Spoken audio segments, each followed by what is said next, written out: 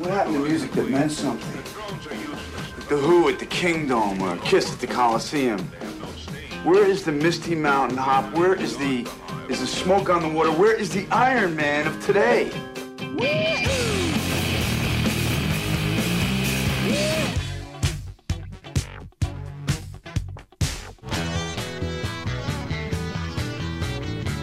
Hey, this is not a test. This is rock and roll.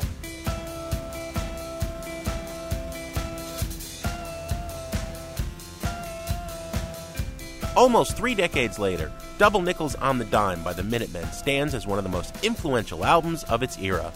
I'm Jim DeRogatis from WBEZ and Columbia College. And I'm Greg Codd of the Chicago Tribune.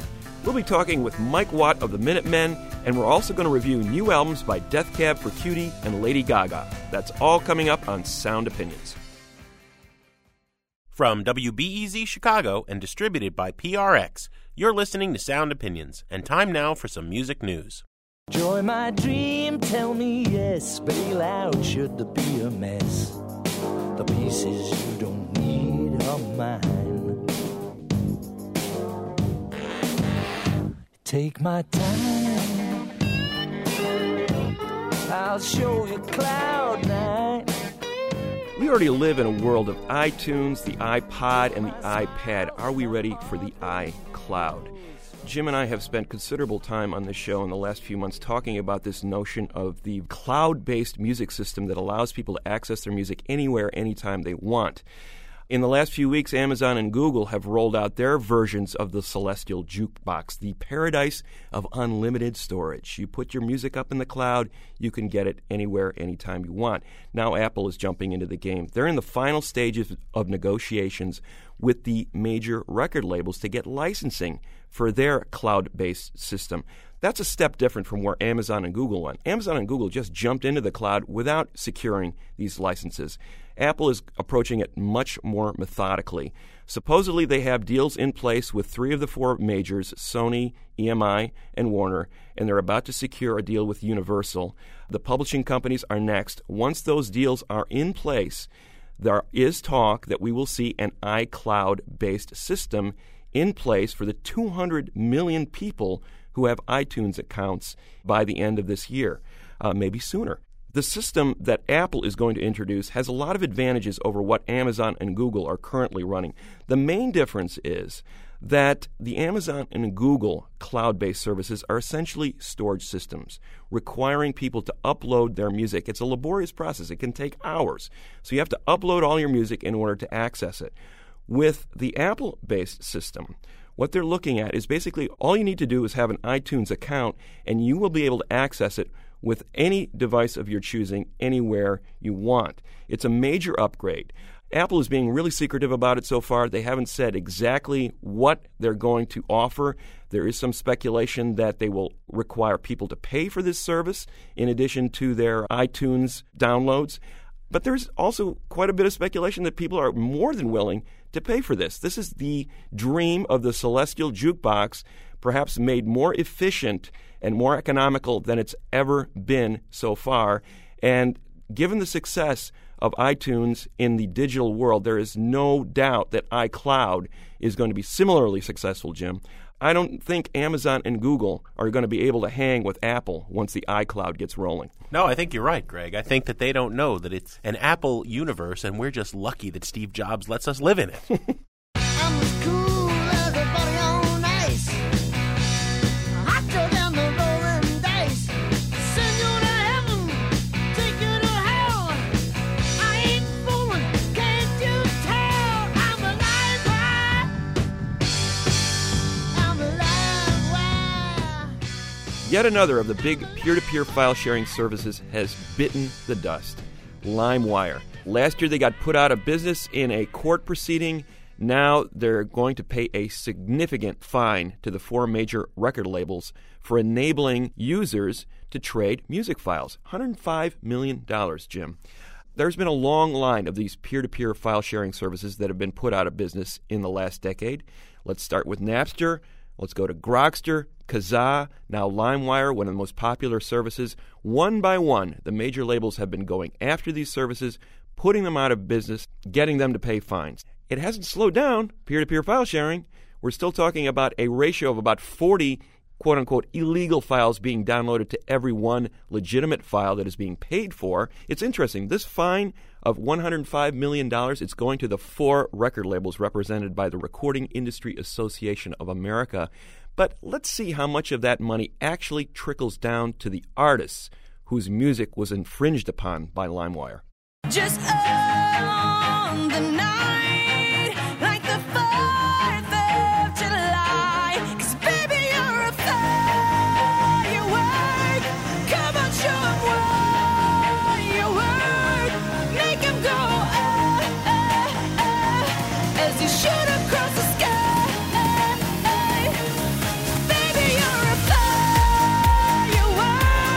Come on, let your colors burst. Greg, the website The Smoking Gun makes a habit of running the ridiculous riders of some of the biggest superstars in the music world. The rider is the contract that demands a list of specific goodies in the dressing room of the star, lest they not perform because they won't be happy. The latest they've put up there is from Katy Perry, and it's a real winner. I tell you, she will not play unless she has exact flowers in her dressing room. White and purple hydrangeas, pink and white roses, never, absolutely never, carnations. Won't take them. She needs to have a couple of floor lamps in the French ornate style, and she needs a couple of cream-colored egg chairs in the Arnie Jacobson style. Because, who can sing without having one of those? She demands of her chauffeurs that they not speak to her or look at her and other stuff like that. She wants some eco-friendly reusable water bottles, no plastic, and they have to be stored in a refrigerator with a glass door. All of that is just silliness. The thing in this 45-page writer that is of interest is that she demands an unspecified number of tickets that will specifically be available to her to sell to resellers for distribution to the public, secondary ticket market sales, or scalpers, as you and I like to call them. Call them what they are. We had Ethan Smith a while back on the show who had done an investigative story about Neil Diamond abusing this practice, holding back a number of tickets so that he can put them out there for bid on online auction sites and pocket that money. It seems very dishonest. You're selling out most of the arena with your name on the ticket to begin with, and then you want a little bit of extra gravy on the side by holding back tickets that are basically going to gouge the fans on higher prices. It was odd to see this actually specified in Perry's contract, and her manager apparently sets the number of how many tickets held back at each show, Greg. Jim, I got to say, I long for the days when they said no brown M&Ms in their tour riders.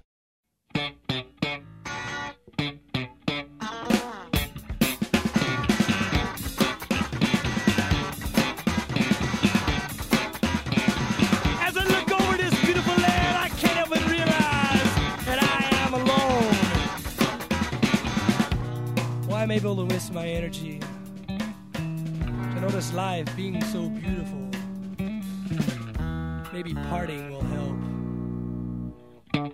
You're listening to Sound Opinions, and that song is called Maybe Partying Will Help from the classic 1984 album Double Nickels on the Dime by the Minutemen. Our guest today is the Minutemen's bassist, Mike Watt.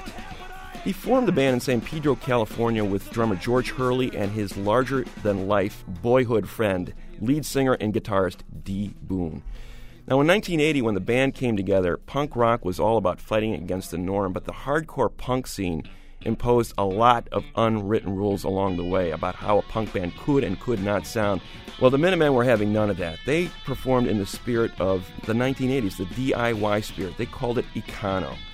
Now, D. Boone died in a car accident in 1985, cutting the band's career short. And Watt went on to have a prolific solo career, playing in numerous bands and collaborating with everyone from Dave Grohl to Iggy Pop.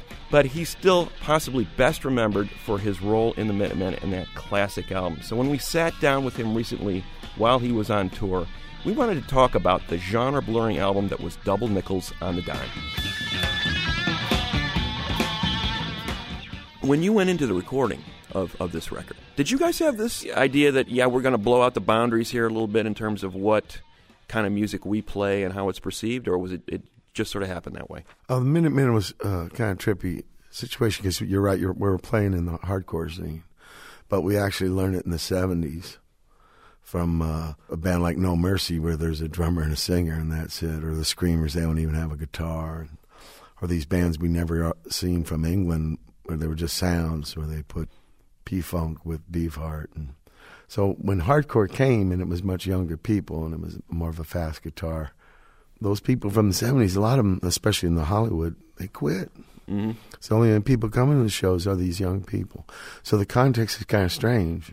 Even though it's not that many years, it had changed. Now, Double Nickels, in I think it's November of '83, we get together a bunch of songs to make an album with Ethan James.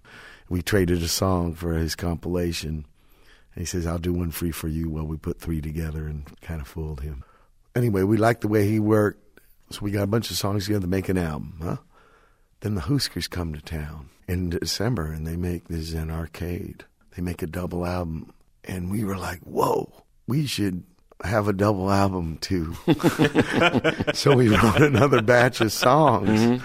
And in, I think, March, we record another. These were 2-day sessions. Mm-hmm. And then we have the double album, but we had they were two different ideas. So we had to invent a thing to make, because they had a concept, some young man in a video arcade thing. Quarters, when you dropped in these quarters, right? That's what Bob told me, something like this.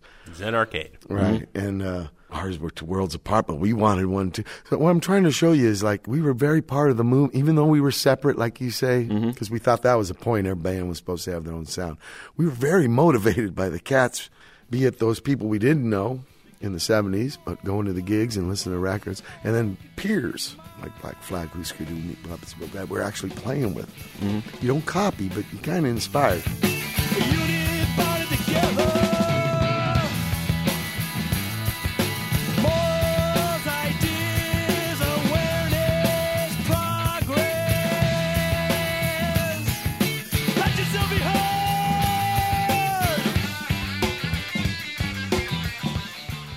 But anyway, so we came up with this idea. We had to unite it somehow.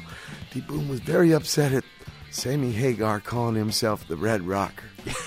Because, like, he was supposed to be all rowdy and rebellious or something. Well, he couldn't drive 55. Yeah, it was just about breaking the speed limit. And D. Boon says, okay, we'll drive the speed limit, but we'll make crazy music. Mm-hmm. So this is where the title comes from. So Double Nickels on a Dime is a reference to I Can't Drive 55. But then we're thinking about double albums. I'm a Gumma by Pink Floyd, where each guy's got a solo quarter of an album. So each of us is going to have a solo song.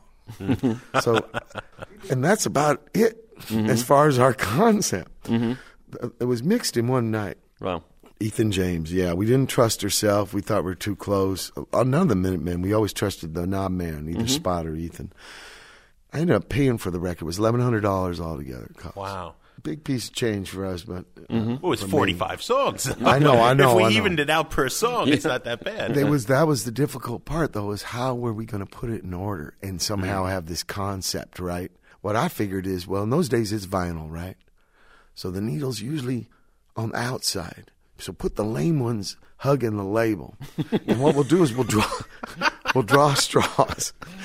We'll draw straws and pick, and the guys would pick their favorite songs would be on the outside. And then the ones nobody picked, that would go on side chafe, right? Right, the fourth side. So Georgie gets first pick. And what's he pick? He picks his solo song. Okay? D. Boon got second pick. He got what I thought was our best song. Was Anxious Mofo for that time.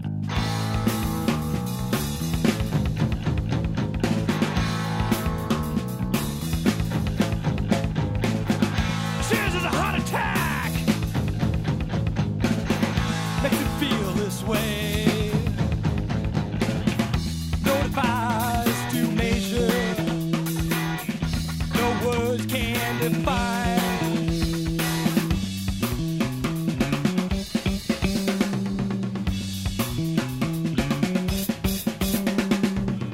I'm trying to say, how can I express, let alone possess? Georgie wrote the words, D. Boon, the music. D. Boon had this Econo guitar solo. And then I got third pick, and I got the Mike Jackson. I actually did send them that song.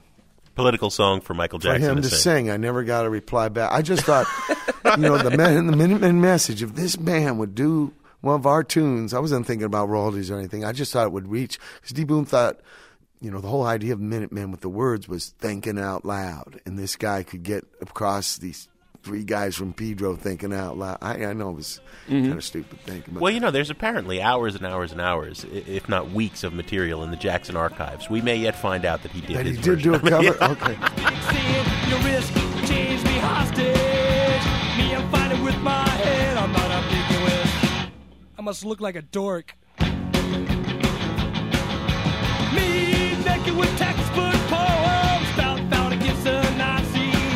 The weird kind of sex symbol. It's speeches that are big dance thugs. If we heard mortar shells, we cuss more in our songs and cut down the guitar solos.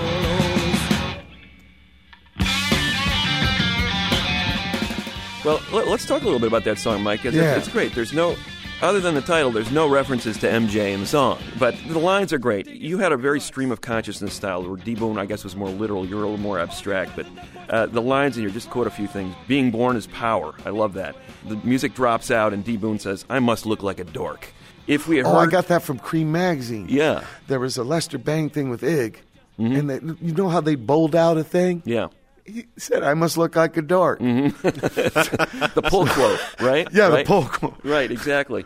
If we heard mortar shells, we'd cuss more on our songs and cut down on guitar solos, followed by a guitar solo. Yeah.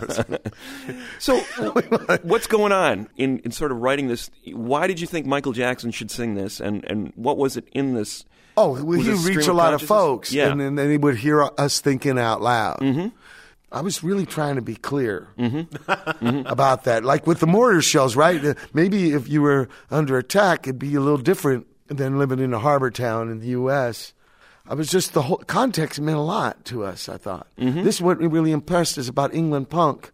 Just them singing their own accent, but singing about, we're a garage band, like what's really going on with them. Before, we didn't know what words were for. They were like a lead guitar sound. The smoke's on the water, the fire's in the sky. I guess they were actually being literal, too. Yeah, that was about a fire in Montreux. Yeah, we thought it was a bong or something. Well, I think it needs to be said that at that time, you were coming out of that very commercial era, that 70s. Arena rock. Radio rock, arena rock. Yeah. To express yourself in this way, there was no hope for you. It was like, you're not going to get a record deal. Nobody's going to want to see you play. You had to do it this way. You couldn't do it that way. Well, you said the expression. We never thought of music as expression. We thought it was more like building models and you'd copy the record. This thing where, you had something to get out, that was a whole new idea for us. Even though we had been working out these licks trying to copy, this whole other angle about music where you're trying to express yourself was very new to us. Arena rock, you could never imagine yourself being that. Right. But in a club, when we first saw a gig, the first thing I said to D. Boone is, we can do this.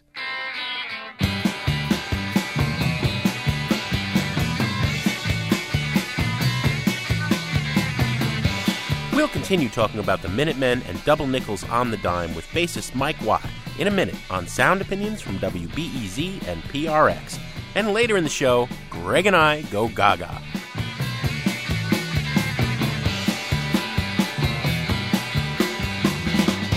The people will survive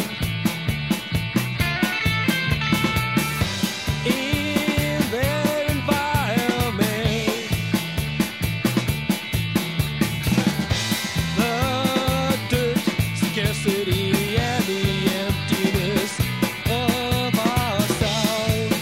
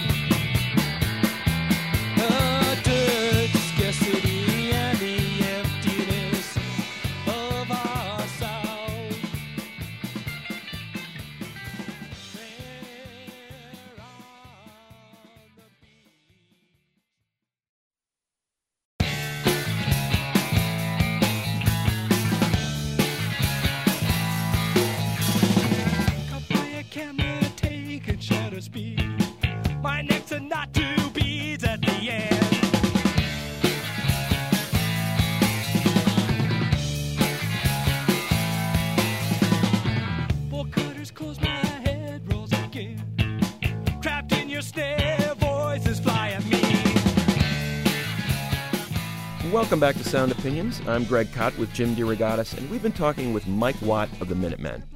That's their song Two Beads at the End from their landmark 1984 album, Double Nickels on the Dime. Now, the Minutemen really set the standard for the low-cost, efficient, do-it-yourself attitude of that era, or as they put it, jamming econo. And that set the stage for what we know as indie rock today. Now, their music also expanded the definition of punk, incorporating the influence of jazz.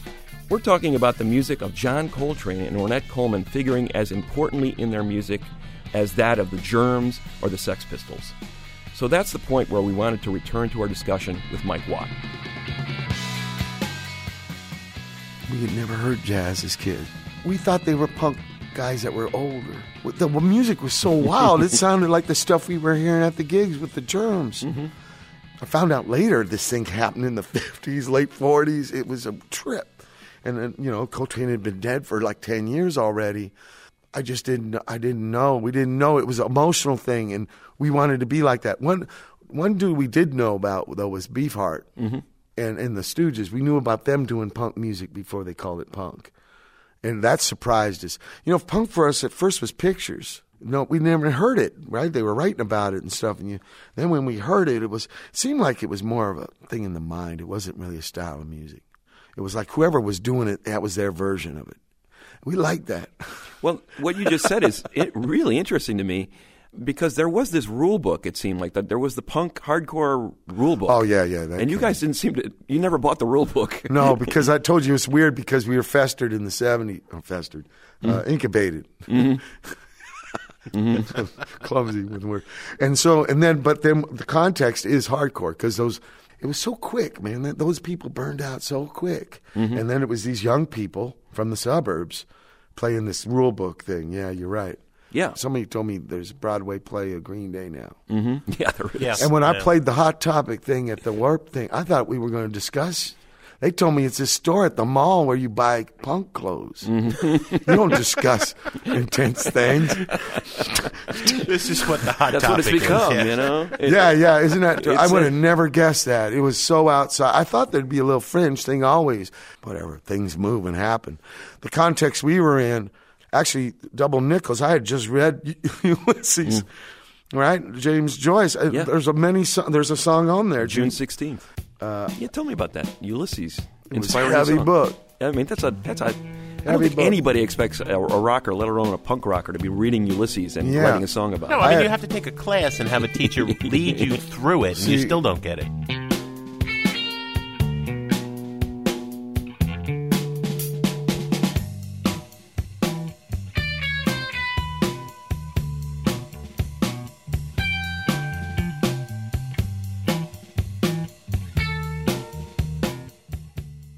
I got to give credit to this book somehow without being all out. Trying to impress people like, I read this and you didn't. So I just put the date, and so people who did read it would know, kind of. Mm-hmm.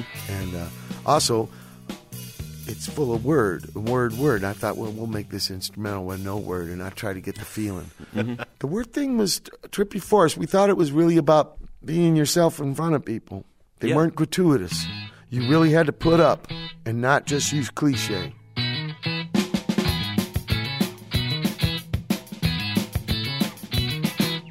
My soul collapsed into a big ill wad. Some big thunder law forces me to each ish. And if I was a word, could my letters number 100? More likely course guttural one syllable Anglo-Saxon.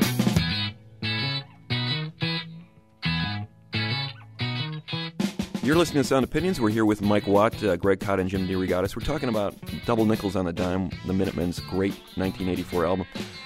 Mike, I wanted to follow up on that. It felt, when you would hear you guys sing live, or even on this record, it felt like the words were almost being made up on the spot. Yeah. It was very spontaneous. It was literally like that stream of consciousness, as opposed to just, it's a song with a verse and a chorus and a bridge and all these structured parts. I mean, I had this image when I was scanning, the credits of this album of this group of stoner beatniks sitting around, much like Kerouac, Burroughs, and Ginsberg, just riffing and coming up with these words. And it was this avalanche of words, just like it was this tornado of music.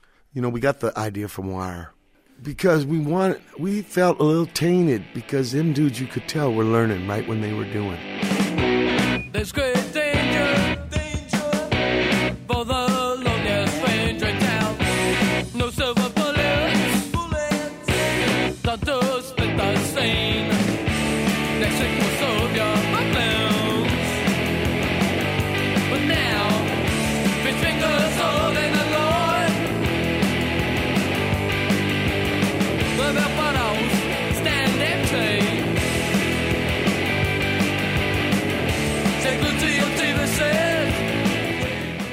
But we owed so much to the Wire band for enlightening us.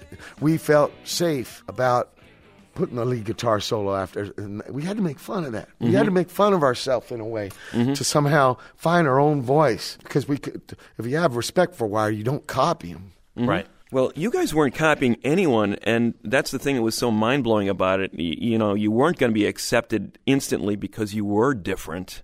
What was the inspiration you took? You said, okay, Zen Arcade was a huge influence. Do a double album. Was your mind blown by the music on there, or was it just the concept? I mean, we thought that was Husker music. Yeah. And you wouldn't want to copy it.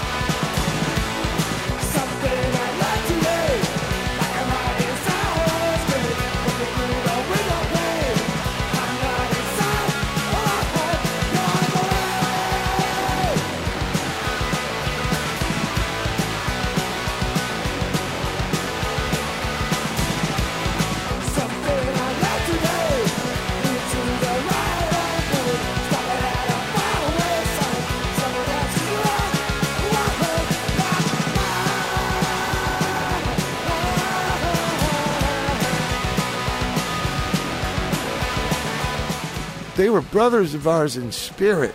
We were inspired by their audacity. When you went to a gig, they never played you the stuff you had on the record. They always played you the next record. They were an album ahead. So everybody, yeah. Nobody knew any of the songs. So to talk about unmersh, you know, I could play them all the next record. And at the same time, there was a respect for your elders, the guys who paved the way. I mean, you covered Van Halen, you covered Steely Dan, you covered Creedence Clearwater Revival on this record.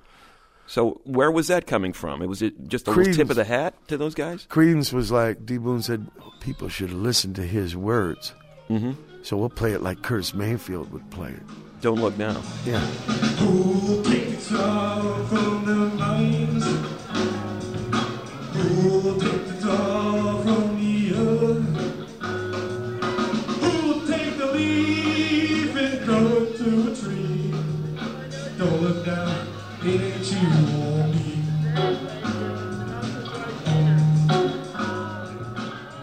But it's recorded at the Club Lingerie up in Hollywood with all these people yammering. Carducci did that.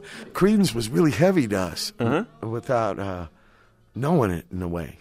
But this idea of Curtis Mayfield, play it like Curtis Mayfield, this was the whole thing, this juxtaposition thing, us learning deeper truths. Somebody once said the only thing new is you finding out about it. And this is where the Minutemen was. It was like the whole thing was open to us, where you could actually make up your mind about things. D. Boone says we're going to divide the world into two categories. There's going to be gigs and flyers. And everything that ain't the gig is a flyer. Yeah, you could do like stuff like this. You understand? What did he mean by that? Because the punk gigs was such a mind blow to us. It seemed like there was nobody in between you and the listener. No filters. So a record, an interview, a picture, all these things were to get people to the gig where you had the most control. Okay. Now I've learned that a record actually is work in the noun. It's here after you're gone. Yeah. Like children almost. People ask me why you do what you do now. It's all from them days. Yeah. But it was just turned on to us, you know, and then we just got into it. So Creedence, all of a sudden, John Fogerty's words, really intense, especially with D. Boone. So that's why we did that there. The Steely Dan, we didn't know what they were singing about. Katie lies, you can see it in her eyes. Imagine my surprise when I saw you. Are you with me, Dr. Wu? Or are you really just a shadow of the man that I once knew? Are you crazy? Are you high? Are you just an ordinary guy? I kind of thought, because you could write your own trip into it because you don't know what they mean anyway, you know. Is there gas in the car? Yeah, there's gas in the car, you know. Okay. That threw me, I gotta confess. No. I was all the way into you guys, but what are they doing covering Van Well, Halen? and It's like when the Replacements covered Kiss. It's like, no, No, there's nothing but- cool about Kiss. No, but we put it in the Wire, this idea of that Wire could purify anything, even something like that, by making it so econo Yeah. that it would turn it into a whole another thing, you know. But we were looking at it through our own experience, what Wire did to us. Yeah. You were kind of performing a service, though, for the youngins at the time who were unaware of some of the stuff that came before, and maybe pointing them back in that direction, much like the Stones did for the bluesmen back in the 60s, I would say, you know, same kind of thing. But at the same time, Mike, you had History Lesson Part 2, which is basically the story of your band. Yeah. A great, great song. It spawned the title of Michael Azarod's book, Our Band Could Be Your Life. Yeah, you did. And you name-checked John Doe and Bob Dylan and Richard Hell, Blue Oyster Cult, Joe Strummer. Yeah. You were sort of throwing a little bit of a little love back at your forebears, saying, you know, we didn't invent this stuff. It's coming from a place. Our band of scientists rock. But I was E. Bloom, and Richard Hell, Joe Strummer, and John Doe. Me and Mike Watt playing the guitar.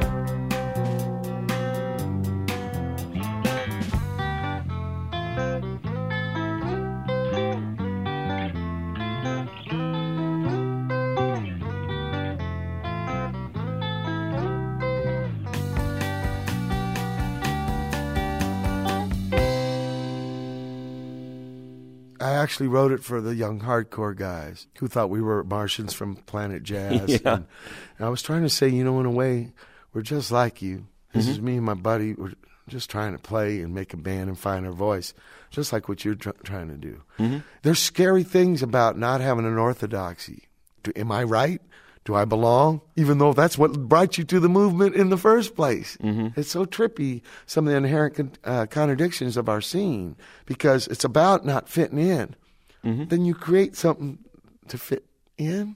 So I just said, well, here's me and this is the most genuine thing. This is why I do it. I'm not even a musician. I do this to be with my guy. And maybe you can see something in that.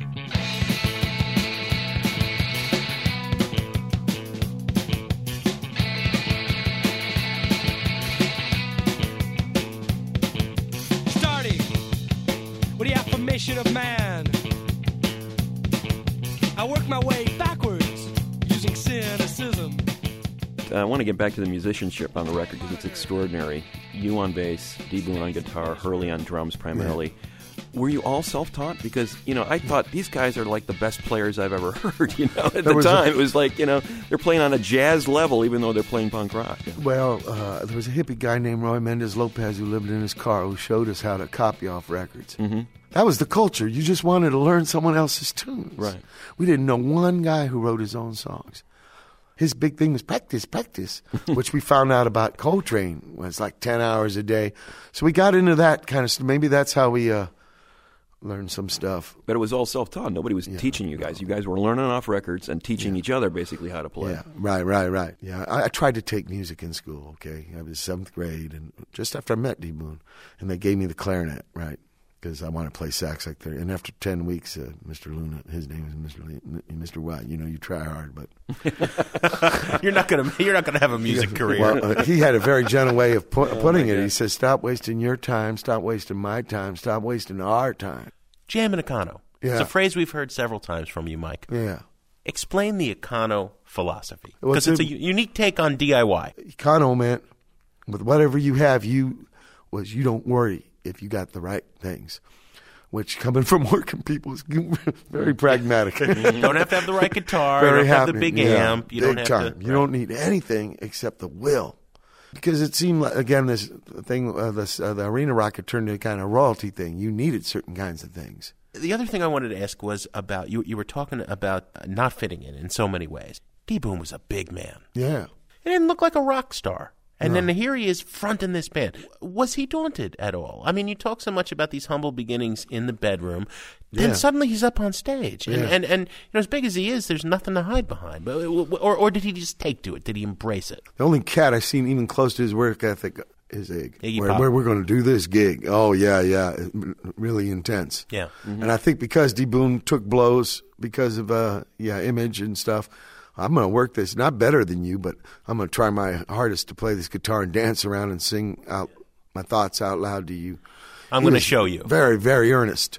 A lot of times we're coming up to play the gig and the roadie's pulling him off the stage, sometimes me, because they don't believe we're in the band. Yeah. Looks like the road crew. Yeah. D. Boon did not live to see the alternative explosion of, a basic tenet of Azarad's book, which Greg mentioned before, Our Band Could Be Your Life, is that you guys and the Huskers and the Replacements paved the way for this explosion of commercial success in alternative rock. And suddenly, the whole Jamaicano thing is left out. Everybody wants tour buses again, like, yes, everybody in the band, everybody in Smashing Pumpkins got to have their own tour bus. Did something get lost from that era? I think Pat Boone sold more Tutti Fruttis than Little Richard. Yeah. So I don't think it's an exactly new kind of No. phenomena of humans doing this. Well, you were talking before about impermanence, that it was all about the moment and the flyer and the gig, right? Yeah. But now, obviously, there's this added heaviness to Double Nickels on the Dime. When you listen to this record now, do you think of your friend, D. Boone? Does it bring you back? Is this the fitting memorial? Is this the piece of work that stands for him? Yeah, I think it was the high point of the Minutemen. Without ever being intended, it just happened. I don't know. Maybe, things have an arc. Mm-hmm. I don't know. I've never thought about that, Jim. About that. But I think it's the best record I ever played on. And when I hear him on there, it's like he could jump out of the speakers. He's very alive to me. I can, sometimes it's the best way to think of him because of him playing and us playing with him. And he made music and things big for me and alive and happening. Working on the edge, losing my self-respect for a man who presides over me. The principles of his creed, punch in, punch out, 8 hours, 5 days, sweat, pain, and agony. On Friday I'll get paid. This ain't no picnic. This ain't no picnic.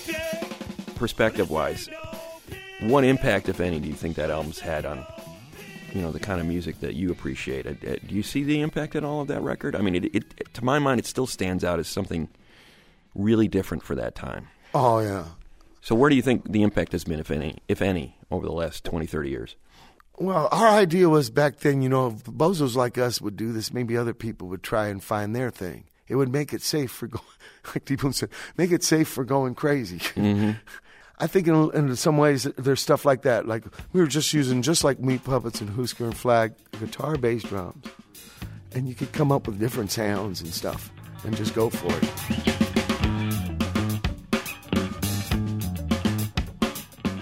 It has been an absolute pleasure talking about Double Nickels on the Dime, one of the great albums, certainly of our era, Greg. Thank you, Mike Watt, for coming on Sound Opinions. Thank you.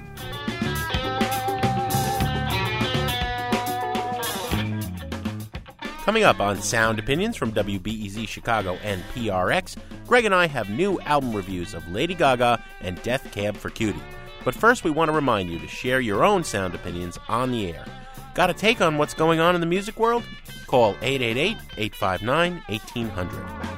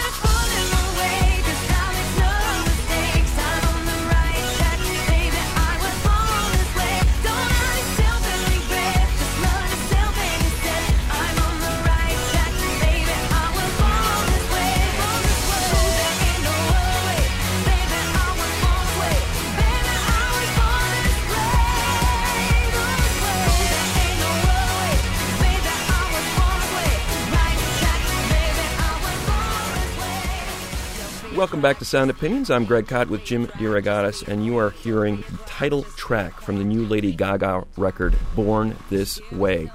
The most anticipated album of 2011, some people feel that way. Certainly she has hyped herself to the heavens over the last couple of years. You cannot escape this woman. She is everywhere. That wasn't the case 2 or 3 years ago. She was a scuffling artist in New York City. Stephanie Germanotta played at Lollapalooza a few years ago on a side stage, barely noticed, no one paid attention. Then, out of the blue, in 2008, burst forth with The Fame, an album that went on to sell millions of copies. In fact, worldwide, we're talking about 22 million albums sold, 69 million singles. That's pretty phenomenal in this age when people supposedly aren't buying music anymore. She has been touring steadily for the last couple of years. So putting out this follow-up was no small feat. She basically recorded much of it on her tour bus after gigs while touring the world's stadiums and arenas. Now we have it, Born This Way. We're going to review it in a second, but let's play a track from it first. It's called Bloody Mary from Lady Gaga on Sound Opinions. Love is just a history that they may prove, and when you're gone, I'll tell them my religion's you. When punctures come to kill the king upon his throne, I'm ready for their stones.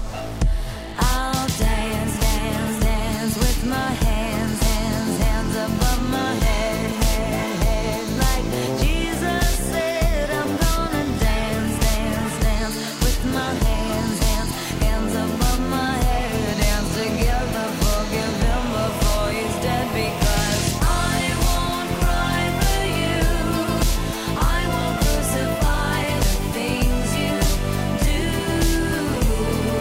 I won't cry for you. See, when you're gone, I'll still be bloody Mary.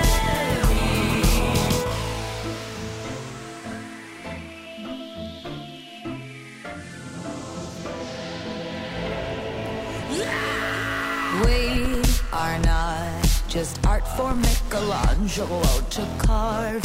He can't rewrite the aggro of my fury heart. I'll wait on mountaintops in Paris, contre power, Maria to serve. I'll dance, dance, dance with my hands, hands, hands above my head, head, head. Like Jesus said, I'm gonna dance, dance, dance with my hands, hands, hands above my head. Dance together, forgive him before he's dead, because I won't cry for you. I won't crucify the things you do. I won't cry for you. See, when you're gone, I'll still be bloody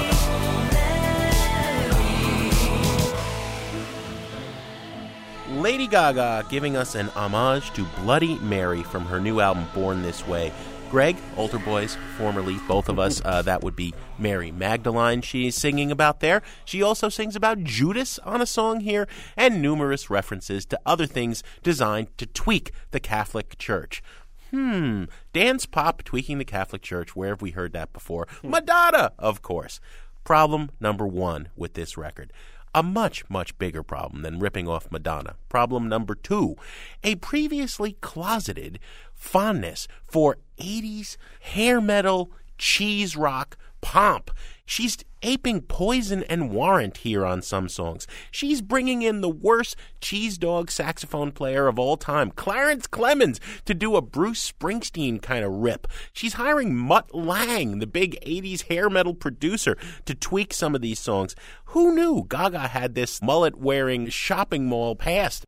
What I loved about the music on The Fame and The Fame Monster was that she was incorporating really sophisticated electronica, mostly from Euro disco, into this kind of dance pop that we've been living with in America for so long. She was doing it in an interesting way, and of course then there's the over-the-top gimmickry of her public image, her postmodern ironic take on fame and all the celebrity trackings. But here, she's way over the top with the music and also the singing. That's the last problem and the biggest. We know she can really sing. We know she has musical smarts. Why she's trying so hard here, I don't understand. I really wanted to like this. I like what Gaga is doing with her pro-woman, pro-diversity, be yourself, anti-groupthink messages. But this album on the buy it, burn it, trash it scale is like a double trash it. It's painful. I'm surprised to hear you say that because you're the biggest Meatloaf fan I know, and this has got Meatloaf written all over it. All she needs is Jim Steinman to help her produce it. That is an insult to the loaf. You're right about the cheesy references. I mean, it is so overblown, so over the top, so neo-operatic, whatever you want to call it. She herself described the beats as sledgehammer. And my biggest problem with the record is that it just does not let up. She had no sense of pulling back and what's going to work as a complete album. There's touches of flamenco and blues in here, but the primary influences I hear are a combination of glam rock and four-on-the-floor pounding disco drums. There's very little variation in those beats. This is meant to be blared loud and clear in stadiums and arenas and clubs, and it doesn't really work in any other kind of environment. The other thing here, if the first album was about her predicting her own fame, the message here on the second album is like, hey, everybody else come aboard. Everybody's a star. Very strong messages to the gay and transgender world, but I think she's including just about anybody here who has ever felt dissed by society. And that's a strong message. But as you said, I think, Jim, the weakest part of this album, lyrically, I expected a lot more of her. I think she's a really smart, creative person. The lyrics here are just plain dumb. I'm not going to trash it because there are some stuff on here that I really like. I'm going to give it a burn it, but I think she can do much better.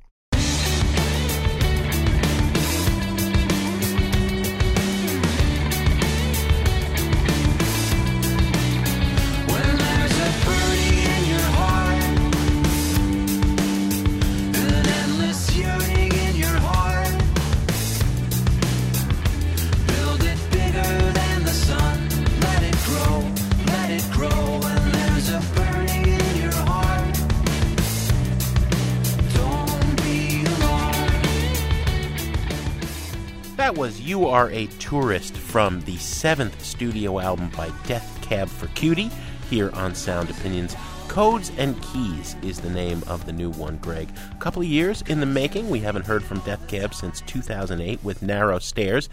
At that point, they debuted at number 1 on the Billboard Albums chart, and they were the little band from Bellingham, Washington, that was the indie, underground, mope rock, don't say emo, favorite for many that suddenly became an arena rock band. And enough of a household word to be made fun of on the OC. Remember when Summer turned to Seth and said, all these guys are is one guitar and a lot of complaining?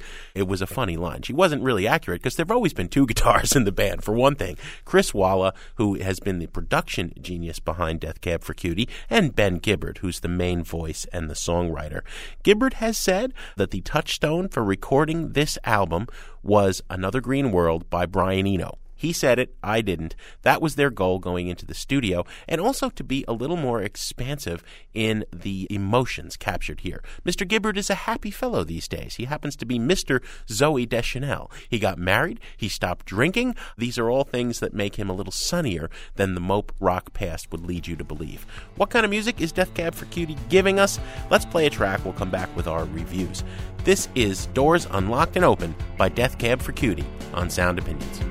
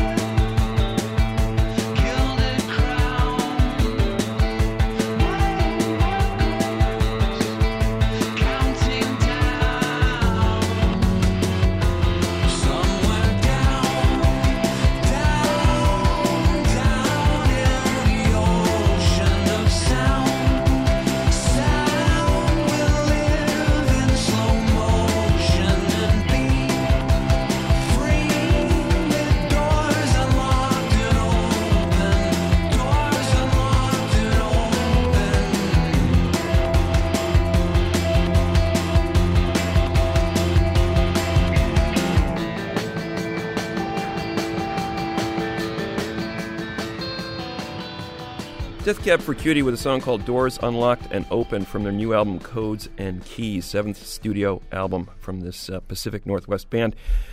I like the sonic experimentation. You mentioned the obligatory Eno reference. Thank you, Jim. I think Chris Walla does a fine job as the producer on this album of creating those sort of textures and making this sort of a three-dimensional listening experience. The last record was very much the band on the floor in the studio recording in a very much of a live setting. This one is a much more elaborate studio creation. I like being pulled into their world. I like, in particular, the very underrated rhythm section. People talk a lot about Ben Gibbard as a singer and a lyricist, and they talk a lot about Chris Walla as sort of the band's secret weapon with his production. But I got to give it up for Nick Harmer's bass. It is a key instrument in the way this music sounds. Now, the themes. Everybody says, okay, Ben Gibbard's happier. He married this Hollywood actress, and therefore he's no longer writing about disintegrating relationships. But there's still a lot of anxiety here. I think the big theme is this idea of home and where is it? This album is about searching for something. And sometimes it can be in your own head. It gives this album more of a sense of tension and maybe more of a maturity than I ever expected to hear from these guys. So these bigger themes, I think, work in really well with the production on the record. I love this record. I think it's a buy it as far as I'm concerned. I couldn't agree more. I love it as well, and it's a buy it from me. I think the key was on 2008's the last album, I Will Possess Your Heart, a song that they played live when they came on Sound Opinions back then. But that was a weird down-tempo song about imagining yourself as a stalker. Here, they're kind of taking those grand epics and being a little more upbeat. I disagree. The man is happy. He's singing, "Life is sweet in the Valley of the Beast" when her song is in your heart. Well, thanks, Ben. I'm glad you're upbeat. And when the musical settings are as strong as what Walla has crafted, they're amazing and good for Death Cab for Cutie. A double buy it. What do we have on the show next week? Next week, Jim, we are wrapping up our trilogy of tributes to Bob Dylan on his 70th birthday with part 3 of our series. Greg, as always, we have some thank yous to say on the way out. Our talk with Mike Watt was recorded by Mary Gaffney, and our intern Nick Myers is leaving us this week. If he was a song from Double Nickels on the Dime, he would be Mr. Robot's Holy Orders. Our producer Robin Lynn, if she was a Minutemen song, she would be Jesus and Tequila. Our other producer, Jason Saldana, he would be Anxious Mofo. And our fearless leader, our executive producer, Tori Southside Malatia, he'd be Little Man with a gun in his hand.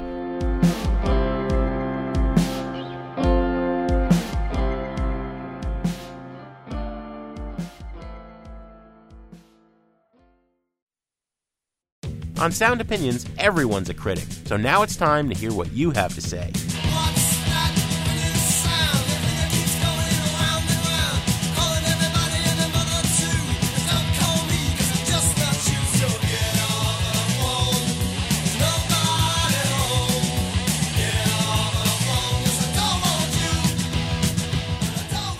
New messages.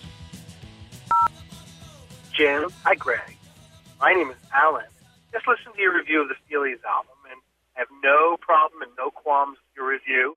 But I'm noticing something in the last couple of weeks that's kind of annoying. Between the Steelies and Titus Andronicus and Vivian Girl, getting a sense that you guys, or at least Jim, just really like to lose yourself in a wall of sound. If it's lyrically oriented like Springsteen, boy, one of you really hates that. There's a lot of great melodic rock music out there right now. You had Titus Andronicus on, you talked about New Jersey, but you paid no lip service to Gaslight Anthem, which is writing some great rock and roll songs. They're from New Jersey.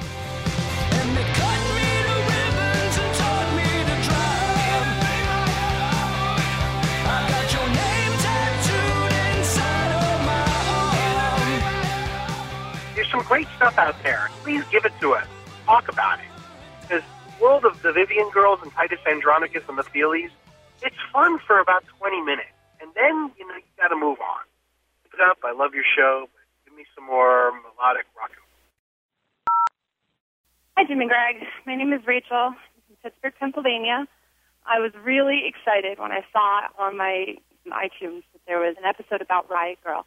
Because I thought finally, like a really great, inclusive, history of women in music.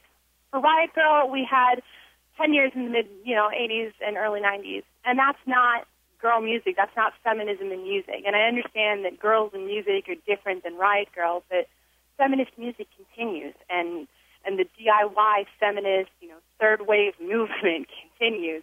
And you guys didn't talk about that at all. I found the whole thing to be totally lip service. I'm probably overreacting, but Riot Girl is near and dear and beloved to my heart. And I make a point to listen to women in music. And I find it offensive that that's all we get on your amazing show, which pays so much homage to the most amazing male singers. I wanted more. That's what I have to say. Thanks. Bye. Jim from Ferndale, Michigan. Just want to thank you guys for playing Babes in Toyland on the radio. It made my day. It was awesome. Great gem from the early 90s that a lot of people skip over. So thanks. Keep it up. The good work.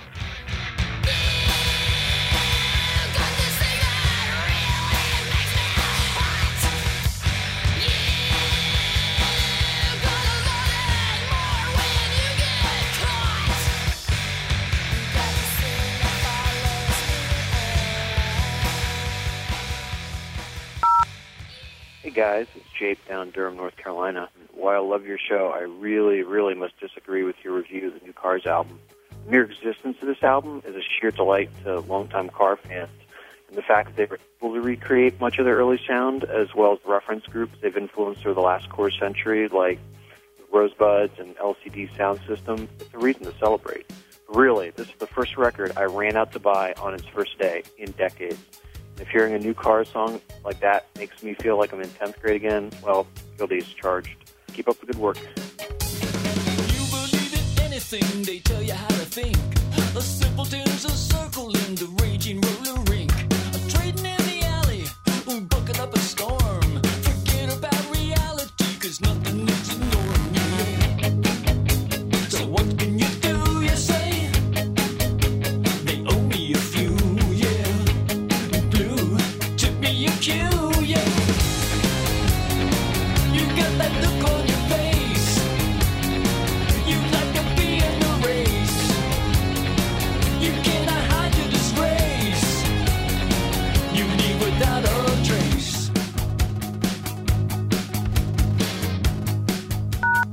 No more messages. To give us your opinions on Sound Opinions, call our hotline, 888-859-1800. We'll be back next week with more Sound Opinions, produced by WBEZ Chicago and distributed by PRX.